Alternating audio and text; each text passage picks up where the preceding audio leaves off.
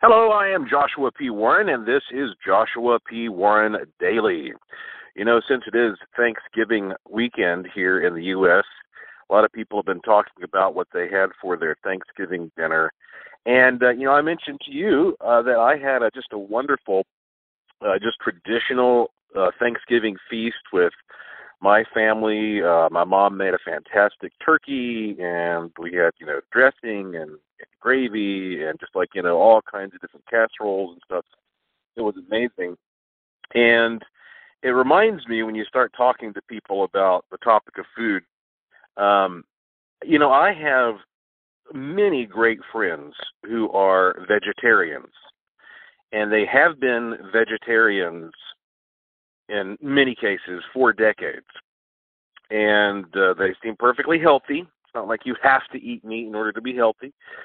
Even though I am not a vegetarian and I do eat meat, look, I have to admit, eating animals is gross, isn't it? These days, though, it's so easy to eat an animal without thinking about what you're doing, because we have this system in place, this industrialized system that sort of sanitizes the process and hides it from the consumer's eyes. And so that's why, when you sit down and you eat a hot ham and Swiss sandwich, it usually never crosses your mind, oh, there's a pig in here. There's a big stinky pig in here. You don't even think about it anymore. And I'm sure that back in the old days, when people had to slaughter their own animals, they were much more aware of what they were actually putting into their bodies. But that was also a time when they needed to survive more because there were less prepackaged resources around. So anyway, I get the whole idea that eating animals feels wrong on a lot of different levels. But that said, I always have to remind my vegetarian friends, and some would say tease them, but I'm serious about this, that I believe plants feel pain too, and it may not be as gross to kill a plant and eat it, but I think if you're one of those people who says, I don't want to eat meat because I don't want to hurt animals, you should also think more about the fact that plants are living things, and I believe that all living things can feel pain and discomfort. There was a scientist named Cleve Baxter who made a lot of headlines for this back in the day. He's no longer with us, but he was a CIA polygraph operator. And I guess back probably in maybe the 50s or 60s, I don't want to say, he started doing experiments hooking polygraph-type devices up to plants and finding all these reactions that you would get from the plants, these signals of stress, similar to what you would get from a lying person, when you cut the leaf or burned the leaf of a plant or, in some cases, even threatened it. And he made a lot of headlines for his work, and there's always been a lot of controversy around it. But I myself have done experiments like Cleve Baxter's experiments. And in fact, it's a long story. I could get into great detail. But I was able to reproduce a lot of the things that he talked about, taking different types of very sensitive biofeedback devices and hooking them up to plants, and seeing the plants flip out when you're going to hurt them in some way.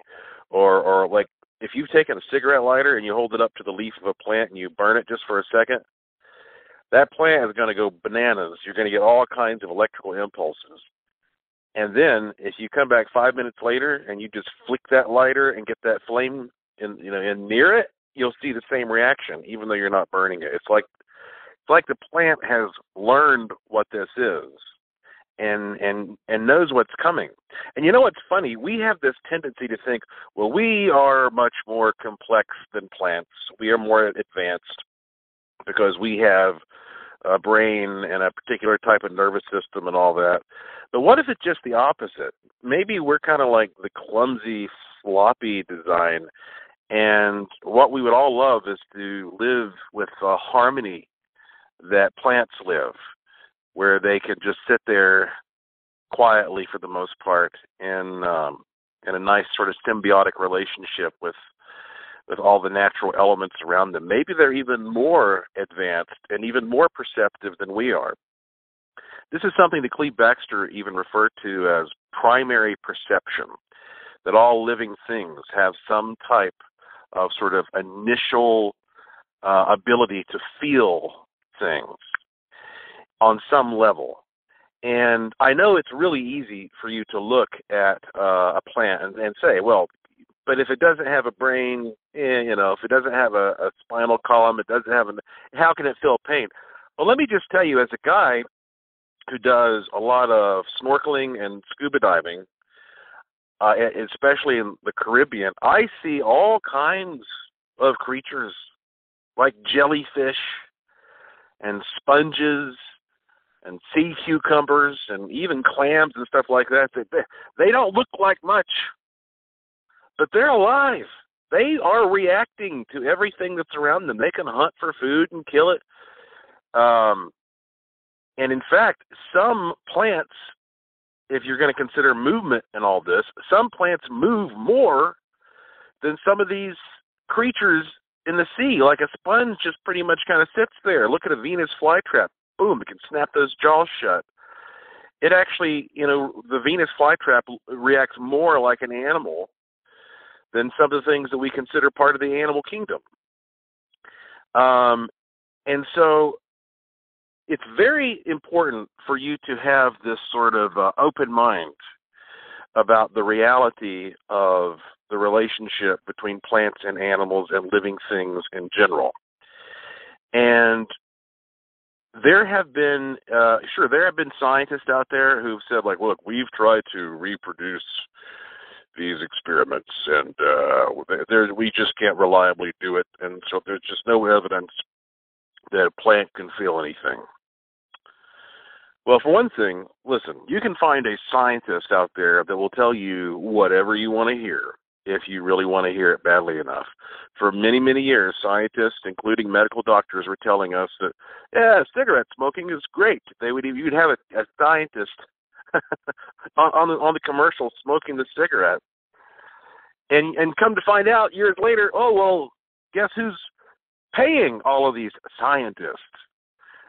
Cigarette makers. So, and then of course you have people who are like, well, but MythBusters did an episode, and they weren't able to prove that plants could feel things.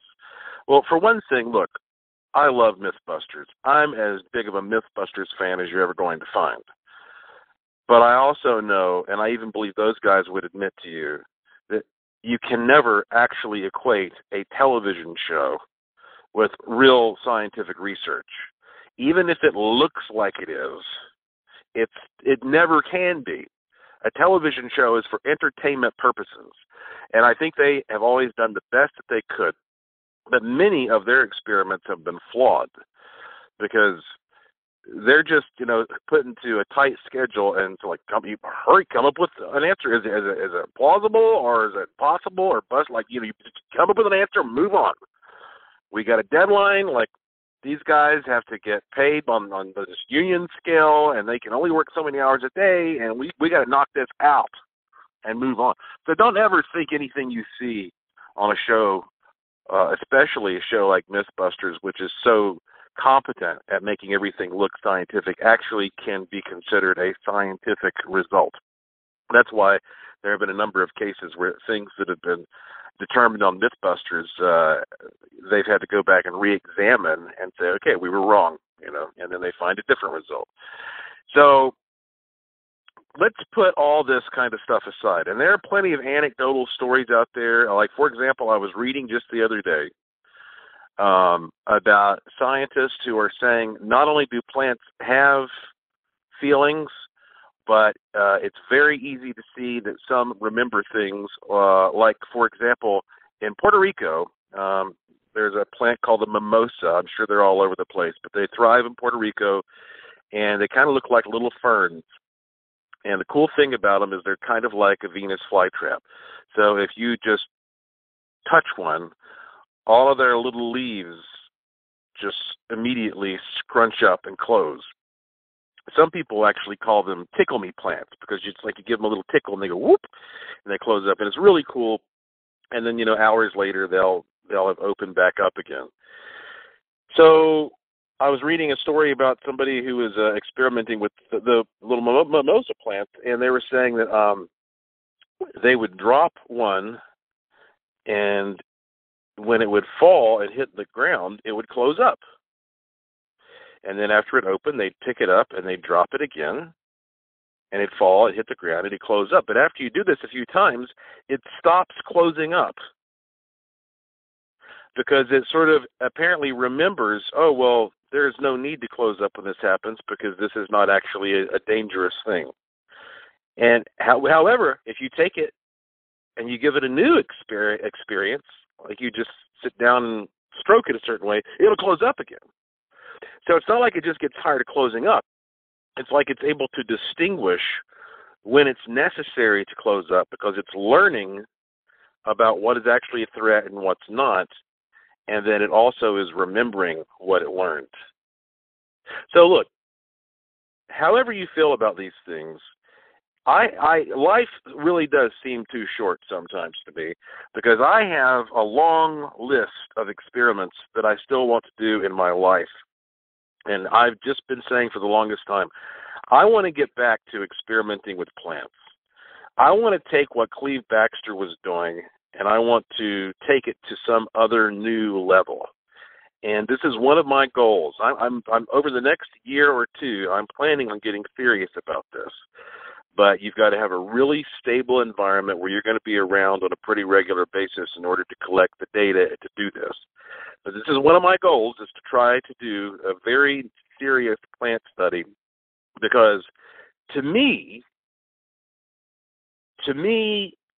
from my own experiences and my own experiments and just my own sense of what it is to be a living thing, to me it seems very clear to me that plants feel pain, that plants feel all kinds of things that we would like to think are only in the realm of us superior beings, us superior humans. And I guess when it comes to what we eat, it kind of leaves you with this reality. It doesn't matter if you're eating plants or animals. You're hurting whatever you eat. You got to eat something. But I don't think it necessarily, makes one person superior to another because they're eating plants or animals or whatever. You hear people argue about that all the time. No, they're all living things.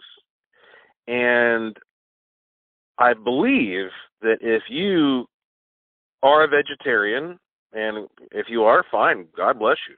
But if you're a vegetarian and you are ignoring the fact or not even sensing the fact that plants can feel pain when you cut them and eat them, well, to me, that's very similar to somebody who's a meat eater ignoring the fact that that material on their hot ham and Swiss sandwich is a pig that got raised and slaughtered out there.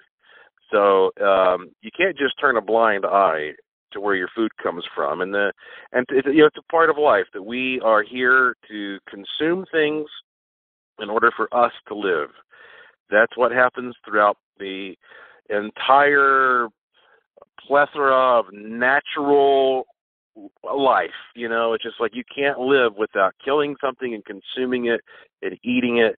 And I really think that we do a disservice to our understanding of plants and, frankly, to plants themselves by being so dismissive sometimes that plants also have feelings, and for all we know, they feel even more than we do because they're even more in touch with the environment than we are. So take from that what you will, but I hope either way you'll stay tuned as I start to report some of my experiments to you regarding plants that I expect to be doing in the near future. All right, I hope you're enjoying your holiday weekend. Hard to believe it's almost over. Very soon I will be traveling, and then you'll be getting all kinds of interesting little podcasts as I'm hitting the road and exploring some new things. That's going to be fun for all of us. Remember now, this is called Joshua P. Warren Daily because I record one every day. They're always short. They're always free. And if you go to joshuapwarren.com, you'll find all kinds of cool stuff there, interesting pictures and videos. But also you can click the link to the Joshua P. Warren Daily podcast, subscribe in various ways, or follow me on Twitter to be alerted when a new one is posted. So, hope you're, again, enjoying yourself this weekend. Thank you for listening. Thanks for staying curious. And I will talk to you again soon.